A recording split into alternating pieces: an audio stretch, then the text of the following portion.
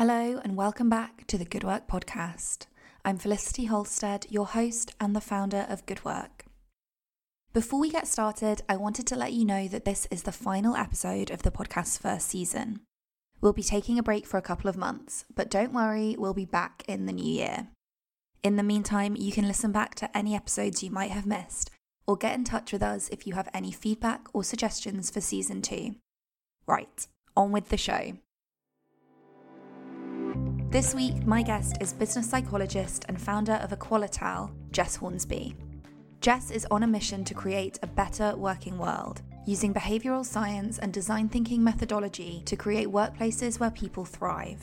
She is also a member of the Good Work Board, where she leads on our approach to assessment, allowing us to identify talent without relying on educational attainment. Jess, welcome to the Good Work podcast. Hello, how are you? I'm very good, thank you. I'm delighted that we've made this work. One of the reasons that I particularly wanted to make sure that we got Jess on this first season of the Good Work podcast is because Jess, as well as being an amazing person who does really interesting work, is also a member of the Good Work Board and has been really involved in developing the work that we're doing as well. And I'm really pleased that we've got Jess here to talk to us a little bit more about that. So Jess, in your own words, could you tell us a little bit about who you are and what you do? Yes, so I am an organisational psychologist or a business psychologist, depending on the type of client that I'm talking to. And really, that means I am obsessed with all things leadership, culture, assessment, diversity, inclusion, anything that just helps make workplaces better to be in. I'm on a mission to make the world of work better, and that usually boils down to culture and leadership, and everything in between that I've just described. So you'll find me getting involved in all of that space with my clients. So I worked in the engineering industry for about, I think, 12 or 13 years altogether, which I always struggle to think about that because I just don't feel old enough to say that I worked anywhere for over 10 years, but I guess age does catch up on you. I learned so much in that industry, and a lot of what we're going to talk about today, I think I took learning from that industry, and it was a fantastic place to be. But I got an itch. I wanted to do what I do across different industries, across public and private, smaller organizations.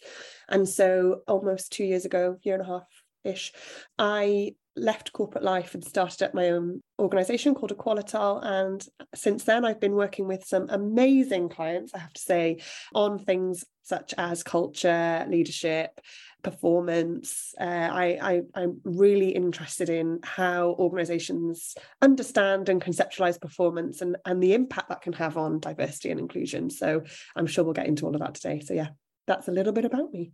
And where do you think the interest in D&I came from for you? How did you end up doing the sort of work that you do? So I think I didn't plan, I don't necessarily see myself as working in DE&I as a subsection of a function, but I'm driven by the value of fairness, and I always have been around just treating people well and being fair and giving opportunities to as many people as possible. And as such, when I've worked on things like assessment design or cultures and inclusive cultures, you can't touch those subjects without becoming aware of diversity and inclusion. So within occupational psychology, you learn about bias and the impact that bias has within organizations. And within the field of organizational psychology as well, you see the organization is really a system. And when those systems are designed, they can be designed in quite a flawed way. And actually, when you start to see that, you can't unsee it. And that's where I feel that I got to within organizations, where I could see the flaws in these systems and I couldn't unsee it. And they were incredibly unfair in many ways and weren't inclusive. And so as such, I have found a network of people that work in this space and continue to work alongside diversity and inclusion specialists. The term wasn't even used 5 years ago even. And often it was used, if you did have diversity and inclusion used within organizations, it was within the corporate social responsibility area of a business rather than baked into the actual strategy of a business, whereas now you see it much more centre stage, or you should see it more centre stage. I know some organisations have still got a long way to go on that, but so it's definitely moving in the right direction. And I'd say that now the term is used much more and it's more understood, but I've probably worked in this space ever since I graduated without necessarily calling it that. And do you think that your own life experience and background has influenced your interest in this sort of work, but also your own experiences at work and, you know, having spent time in quite large corporate environments as well as running your own business? Well, I thought about this when you talked to me about my own story of social mobility. Mm-hmm. I was thinking about actually, what is my story? And mm-hmm. at first I thought, well, it's not really that interesting. But then I started to break it up. I thought, actually, I do have a story in this space. And so I'm from South Wales, which is an area that isn't, depending on what you do, but in most career spaces, isn't steeped in opportunity. And I grew up with a working class background. My mum is a dental nurse. She left school at 15 to train as a dental nurse. She's still doing that job today at 66. She's due to retire this year. And really what she did was an apprenticeship. It wasn't called that then. It was just learning on the job, and got thrown in at a very young age doing a job, but that was really an apprenticeship of her time. My dad is a musician, a fantastic musician, and he turned to teaching. And then later on in his career, he turned from teaching to leading within the leadership team of a music service. So he went from musician to leader. And my grandmother, so my dad's mum, was the head teacher of a school. And that was pretty unheard of in those times. She was the breadwinner of her family. She was a leader in every sense. And, you know, I think back to my nan, and, you know, she had a huge impact on me. And it was your question that really got me thinking about this, because, you know, she, in the 50s, you know, a woman that was going to work in a leadership role, that was the breadwinner of the family. You know, my granddad was a bricklayer, so my nan very much, the income was reliant on my nan's income. I'm super proud of her when I think about that, and that she would have had to overcome quite a lot to get into that space. But also she was the head teacher of a school. It was a Catholic school in quite a deprived area, and it was before the days of breakfast clubs or wraparound care that you get today, and she saw children that were turning up to school that hadn't been fed and that didn't have school uniforms. Their parents just couldn't afford it. You know, they weren't coming to school in a place where they were ready to learn. And so she took them under her wing, and she really, you know, she fed them out of her own pocket, and she had uniforms to one side that she would give to children that needed it. And thankfully today there's systems in place that tend to catch these children, but actually back then there wasn't. And, you know, she cared deeply about giving children a really good start in life, regardless of where they were from or the types of opportunities that would have been open to them. She gave them opportunities, and I still speak to her ex-pupils today who only say great things about her. And I went to myself, I went to I'm not religious, but I went to a Catholic school, I think because my nan was the head of a Catholic primary school, and I ended up going to a Catholic secondary school. But as such, what that meant was Catholic schools don't have catchment areas like a local school would. So I went to school with children from all sorts of backgrounds, you know, some very wealthy children and some children who had very, very little. So I was exposed to that diversity, that social economic diversity very, very young. And I could see the impact that had. And I had friends from, you know, every walk of life as a result. I actually left South Wales to study. And this is another part, I think, of the social mobility story, is I didn't leave to do psychology. I wanted to be a dancer. And you cannot be a dancer in South Wales. You know, I think you can today. There's a lot more opportunity there today. But when I was leaving, London was the place to be. You know, if you wanted to be a dancer, I used to go to London in my summer holidays and do dance summer schools. And I could see that actually this is where the richness of opportunity was if you wanted to be a dancer and you had to be in that space. So when I applied for further education, I was looking to move to London. I ended up getting on a dance degree, moving to London, and that's what took me out of South Wales, because I just couldn't have done what I did there. But I think about psychology in the work that I do now. When I graduated in occupational psychology, even that space you couldn't have really done in South Wales. I think it's getting better. In fact, I know it's getting better. And because of virtual and hybrid working, it's more likely that you can live in South Wales and still do the type of job that I do. But back then, I needed to be within a commuting distance of London, because that's where all the big corporations were, or at least in the southeast of England. So that's where I've settled. And I think if I was going through that same route today, that might be different. I don't think you have to be in the southeast anymore, and I hope that's changing. But certainly when I was studying, that was the where you needed to be. So 2 careers, quite different: dancer, psychologist. Both would have taken me out of South Wales, I think, to be able to do what I do, which is quite interesting when you think about it, because I don't know if I would have moved out. I don't know if I would have just had an itch anyway to get out of the hometown. Yeah, I arguably didn't have to move to London in order to do the sort of work that I wanted to do. I think a lot of why I did was because it was an exciting place to be, and I've always had that kind of desire to live in a big city. But I think that brain drain thing is really pertinent, and I hope and would pontificate that hybrid and flexible working is going to enable the world to change when it comes to things like that. But certainly when it comes to young people and opportunity, I'm really keen that as Good Work, we go to young people where they are as much as we can, which is why, as you know, Jess, it's part of our strategy to run programs outside of London in the near future, fingers crossed. Yeah. So as part of the Good Work team, your focus is on assessment methods and models. Can you talk a little bit more about what that looks like and how we effectively are able to mitigate bias from assessment, and why that's really important? Yeah, of course. So when we talked about me coming onto the board, and when I found out about Good Work, I was really drawn to the fact that you were looking at other ways in which we can judge or deem young people as having potential within the workplace. And the reason that kind of piqued my interest is because I have worked within the assessment design space for a number of years. And as I talked about earlier, where you start to see systems that are fundamentally flawed, and it's really hard to unsee that.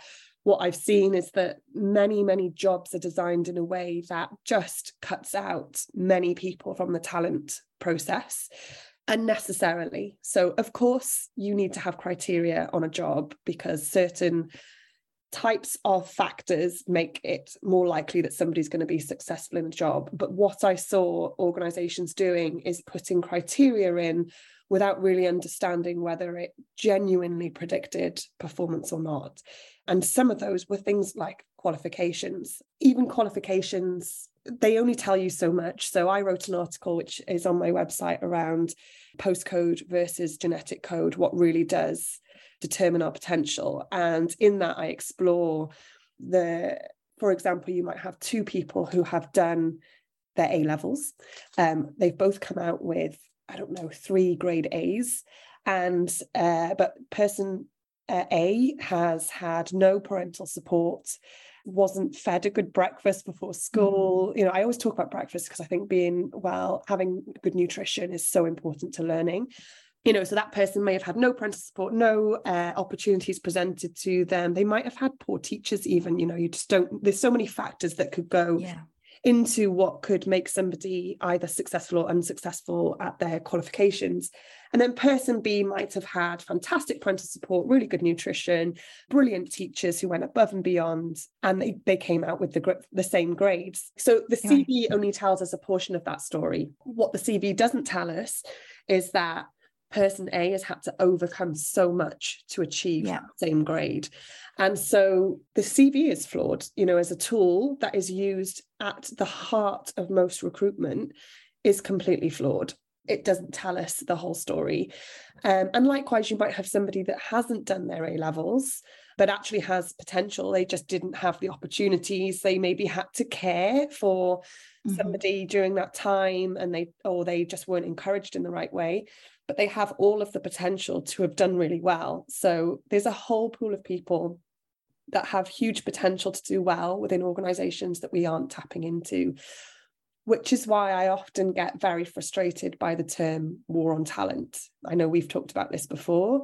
Mm-hmm. The term war on talent was coined, I think, in 1997, and it has been used ever since I've entered the business world, which was in, I think, 2010.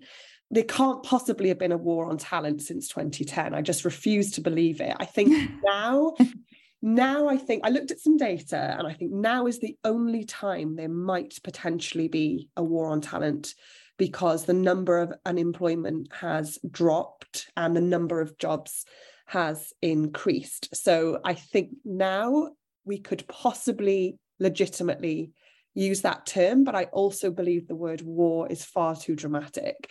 I think if you feel in your organizations that there's a war on talent, then perhaps you're not looking at the right criteria or thinking broadly enough about what talent actually looks like. Mm-hmm. And to bring that to life a little bit, if you are an organization who have criteria on your job specs that say, must have 5 years experience, must have a degree from a particular university, my question is, how predictive of performance are those criteria? And if you don't know the answer to that, then should you really have that criteria in there?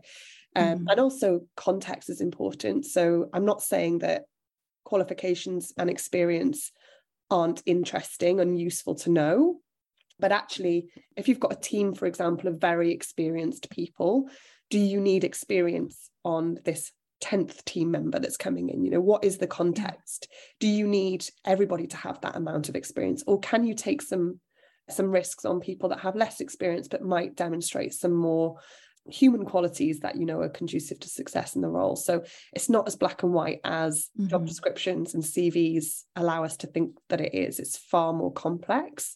But people don't seem to they want quick. What I find in hiring is people want really quick and dirty answers to just find me someone quickly. And as a result, they're really cutting off huge pools of people that could be great for their business. Yeah. Well, it's one of those things too, I always think it seems so bizarre to me when you see on a job description, we want people to have experience using a tool that takes less than a week to learn how to use. And you just think, why? Why? Like LinkedIn. Yeah, exactly. Must have experience of LinkedIn. And it's like, hang on a minute. Most people born after a certain date will be able to figure it out within, if they're tech savvy, they'll figure it out. Yeah. These are tools that are built to be intuitive. So you should. Yeah. All things like CRM systems, right? Most people can figure out how to use a CRM system after a certain amount of time or support. Yeah, 100%. Why do you think it is that hiring managers and talent people are often so averse to doing away with the more traditional approaches? So looking at CVs, for example, and using metrics like an arts degree from a decade ago as making somebody more qualified for a job than somebody else.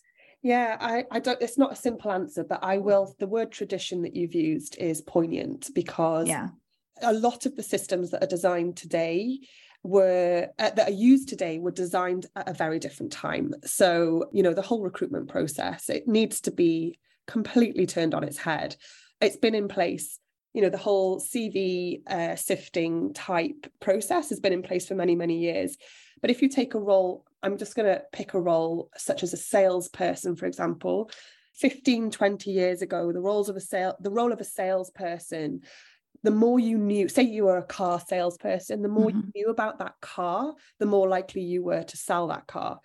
But actually, because knowledge is so accessible now, because of the internet and technology, that actually most people have Googled every technical aspect of that car before they even decide to go and buy it. So actually now what makes a good salesperson is the ability to create a trusted relationship with somebody. It's not how much knowledge they know.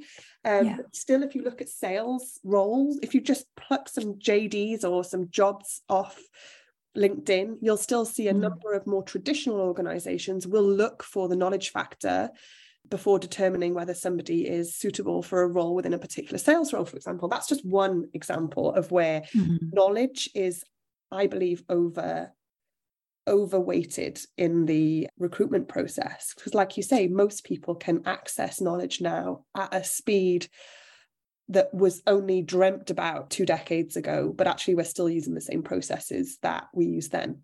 So things need to change, but it's slow. It's a real slow burn, and it's companies like Good Work that are really challenging that traditional route to organizations and traditional conceptualizations of talent and what talent looks like, which is why I was so keen to be part of it.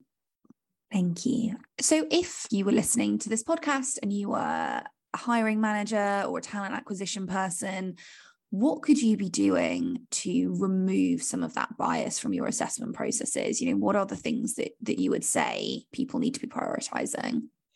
Yeah, it's a really good question, because a lot of people are doing a lot of things because people's intentions are to get better at this. So most people, recruiters, hiring managers, leaders, candidates, all recognize that maybe it's not a great and fair process. But a lot of people, I think, are focusing their energy in perhaps the wrong places. So I see lots of work being done on neutralizing the language within JDs, which is great. Definitely don't stop doing that. But that isn't, I talk about organizational systems is where usually the bias happens. So for me, it's look deeper than that. And if there's people on the listening to this that are responsible for hiring, or there's hiring managers or recruiters, then my advice would be to look at the criteria. So this is the one thing I'm working with you, Felicity, with Good Work, is what is the criteria that we decide that we think is conducive to potential and performance, because it's in the criteria that you're going to really open up or close your talent pools. So yes, keep doing the neutralization of the languages of your JDs and advertising in more diverse places. All of that stuff is great, but if you're doing that without looking at the criteria of which you're deciding good looks like, you're kind of only tinkering on the outside. You need to start with the criteria, and that's where Good Work has started. We've looked at the criteria that we really believe, and it's the human skills. I call it, I listened to a podcast by Simon Sinek last week, and he renamed soft skills, because I've always hated the term soft skills. I think it does such a disservice to them, but he renamed them human skills. So I will forever call them human skills now. And it's really looking at the human skills that are required to be successful within early years of a career. And that is what we are using. That's what we're assessing. And it doesn't matter. We're not looking at qualifications. It doesn't matter anybody. It doesn't, what's the word? It's agnostic of previous experience or where you grew up or what your background is. Anybody from any walk of life can demonstrate the criteria that we're assessing. So it really doesn't discriminate in that sense. Yeah, absolutely. So something else I'm really interested in your take on is, because I talk a lot about this with recruiters, is, this difference between contextual and blind recruitment. So I think when people are coming into the process of trying to mitigate bias from their recruitment processes, you kind of see people go down one of two routes. And often you see people go down the blind recruitment route, which is we're going to disaggregate information. We're going to take things like names away, which, can be a really great thing to do.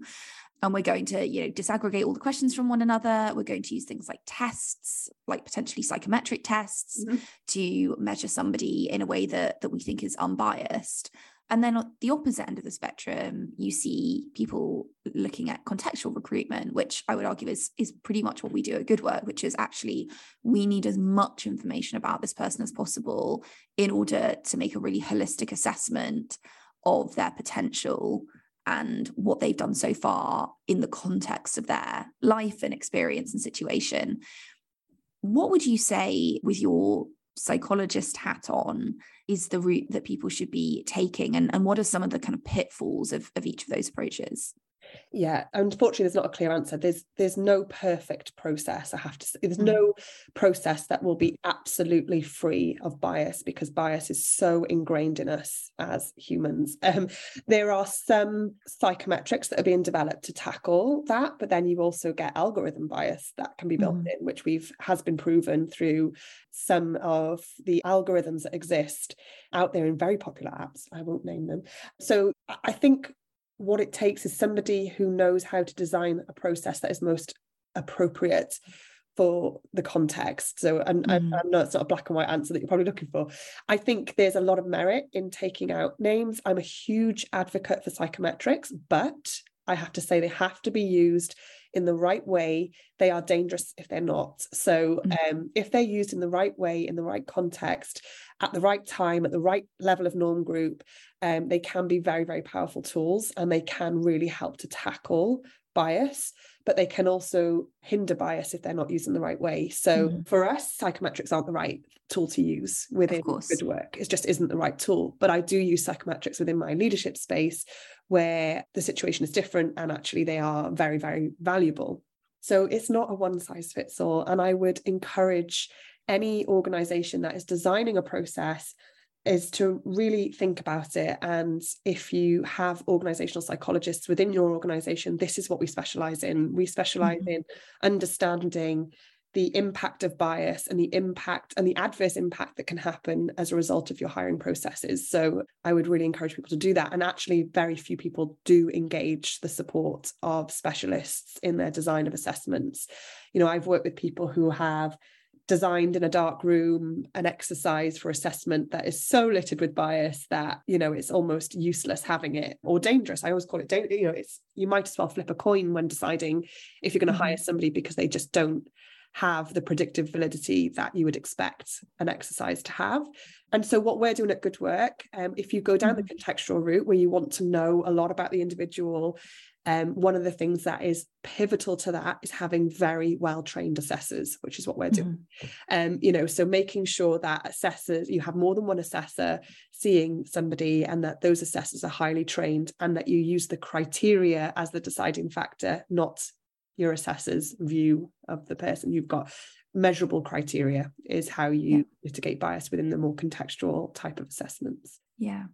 So one of the challenges that we come up against quite a lot, though, is, and particularly because we're focused on early careers and entry-level recruitment through Good Work, how do people justify, how do organizations justify, how do people leaders justify putting the amount of resource and money into creating these processes that are, as you say, like the gold standard for how you can mitigate bias from an assessment model, when budgets are tight, time is short?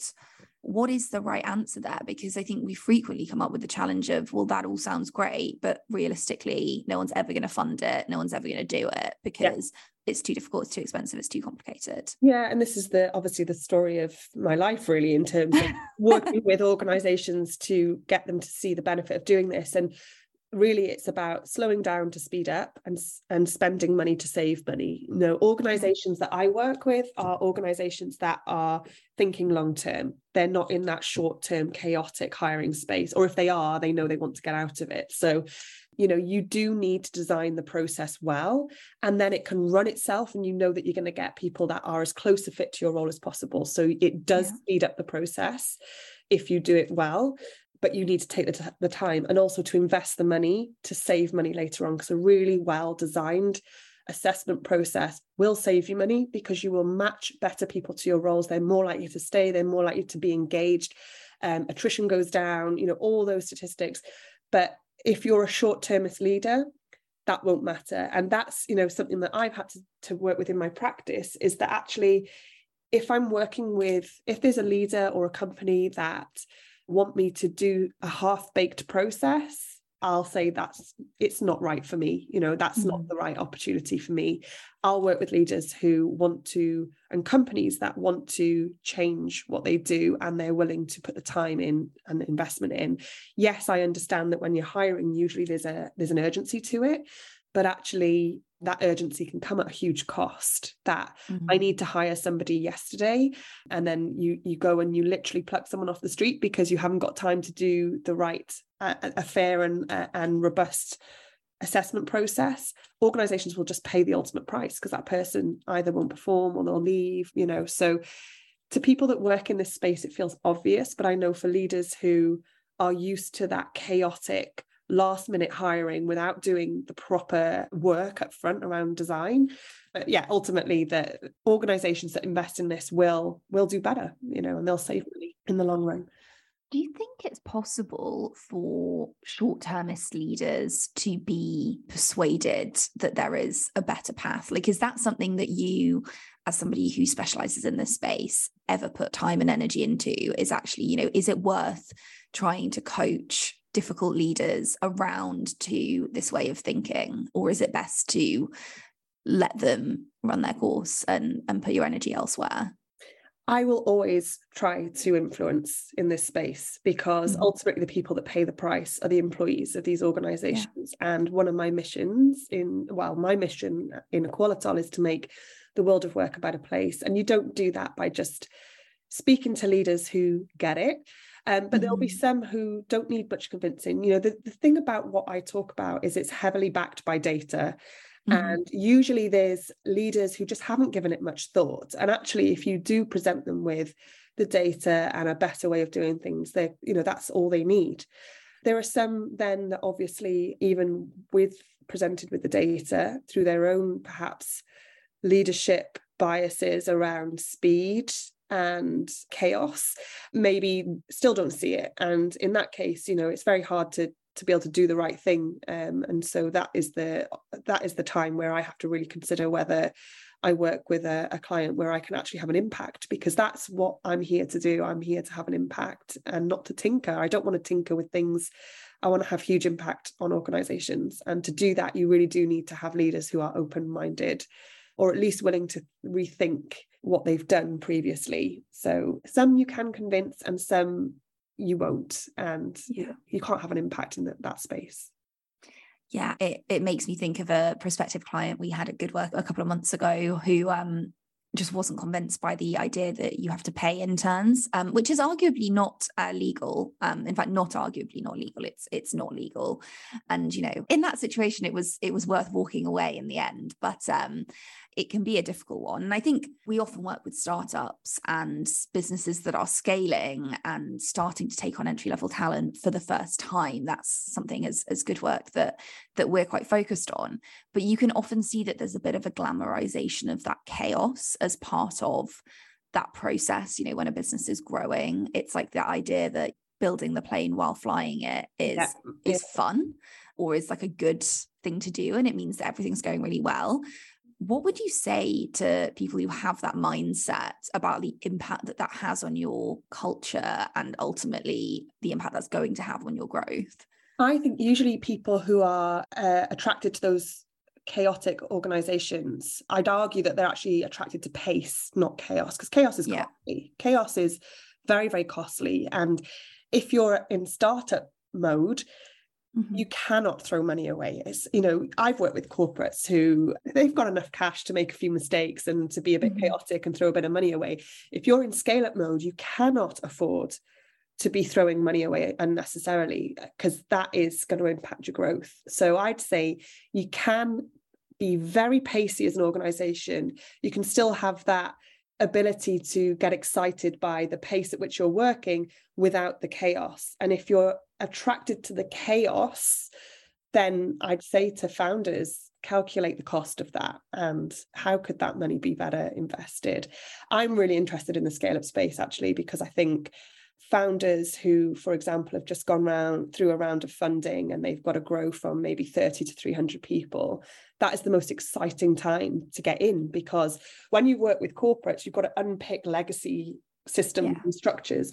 Actually, when you're working with founders on that scale-up mission, there's no unpicking necessary. So you can do it really quickly. You can just put in a best practice process. And usually founders are super open-minded to, quite modern systems and structures. And they don't want systems and structures. They want something that's really efficient, really human. Usually I find the argument there isn't making it more human and making it speedy. It's actually speed to a corporate is different to speed to a scale-up. And actually, I think the conversation is different with founders, but I think that's a space that I'm really interested in, because if you can get into those organizations that are scaling quickly, set them up in the right way from the beginning, and then you can sell the fact that you're pacey and that you hire the best people because you've got the best process. I think that is a huge sell to an organization that's scaling.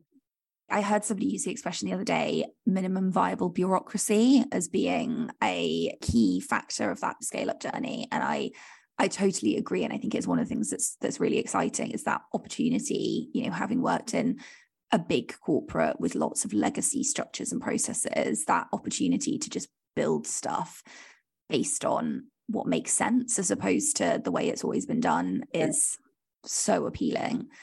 Yeah. One other thing I wanted to ask you about was, at Good Work, we focus on early careers. We focus on supporting young people who perhaps don't have access to opportunity to make a great start to their careers. But one of the challenges we often come up against is organizations who feel that getting involved in the early stages of people's careers is not their job, right? If they're a small business, they're a growing business, they say they don't have time for early careers, they don't have capacity for it. Do you think that that's an error? Do you think that that's a mistake? And if so, what is the argument for bringing in young, fresh talent and molding it with your organization as it grows, as opposed to just relying on experienced hires for the foreseeable? Yeah, it's a really good question, because actually I think it comes back to, again, that short-termist versus long-term thinkers, leaders, those that are long-term thinkers and are thinking that their organization is going to be huge and they're ambitious and they've got big plans.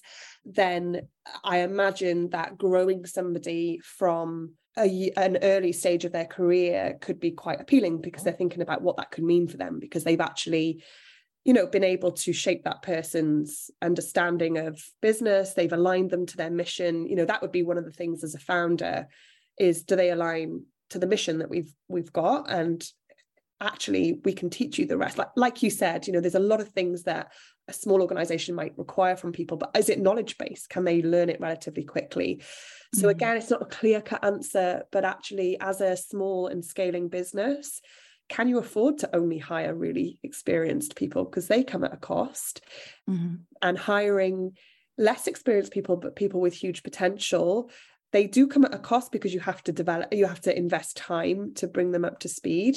But it's two different ways to bring great talent into your business. And I think as a founder, I would advise not cutting off either option. So I think there's huge value in it, but you can't do it lightly. You do have to consider the investment in time and development that it takes. There was a job I found the other day that, as part of their benefits, they gave hundreds of pounds a month for development, and people could choose what they spent that on, whether it was buying books or online courses or whatever that is. But baking that into the actual employee value proposition, I thought was very clever, because it says, here you learn, and that's an expectation, and that we're going to invest in that learning, and you can have autonomy over how you learn and what you learn. And I thought, that's a great way of bringing people that are less experienced or less knowledgeable on a certain topic into your business, but actually having the funding set aside already for them to invest in that. So the person you get 2 years later is totally different to the person you hire on day one. Jess, I've just got 2 more questions for you before I let you go. The first one is, as a part of the Good Work team, what is the part of the vision that you are most excited about, or what thing would you like to see Good Work achieve over the next 5 or so years that would really make a tangible difference on the way that we attract, retain talent? I think it's that message of redefining routes to careers. And it's the very early bit. It's not once you're in, it's getting organizations to actually think and challenge the war on talent lie that we've been telling everybody for so long, or the recruitment industry has ridden on for so long. Actually, I'd love to see that totally challenged, and organizations coming to Good Work and saying, I want a different way of talent coming into my business. That's when I think we've been successful, when there's a real pull on our company. I think you're building something great, and I think at the moment you've got to convince leaders that it's worthwhile. And I think there'll be a time, I hope, that flips, and organisations come to you. And I think that that'll be the real determinant of success for Good Work. I can't wait for that day, because we were talking before we started recording about the business development versus operations bit. And I am definitely somebody who would quite like to never do any business development ever again. So why I started a business is really a mystery, but we are what we are. Jess, my final question is, if there was any further reading that you would ask somebody to do, a book or a podcast perhaps that you would recommend that has influenced the way that you think or the work that you do, what would it be? I haven't given this enough thought, but I listened to a podcast, literally, I think it was 2 weeks ago. It was Diary of a CEO. Now, some of those I really love and some of them I'm less excited by, but there was one by the founder of Pret. Okay. I can't remember his name, but seek out that episode, because I thought his view on life and culture and leadership of Pret and how he started Pret was fascinating, and it really got me thinking. And he talks about that short-termist, long-term leader thought processes. So I would say anyone who's listened to this and thought that they took some nuggets of information away that they thought were useful, you would probably really take a lot from that episode of that podcast. Thank you. Jess, it's been so lovely talking to you today. Thank you for coming on the Good Work podcast. Thanks for having me. See you soon. Thank you for listening to the Good Work podcast. If you enjoyed this episode, make sure to share it with friends and colleagues, leave us a review, and check you're subscribed. We'll be taking a break as we work on season 2 and focus on the launch of our early careers programme. But in the meantime, you can listen back to this season or visit us on goodwork.org.uk to find out more about our work. The Good Work podcast is brought to you by Good Work, a social impact business on a mission to make work fairer, more inclusive, and more meaningful. Thank you for listening. We will be back soon.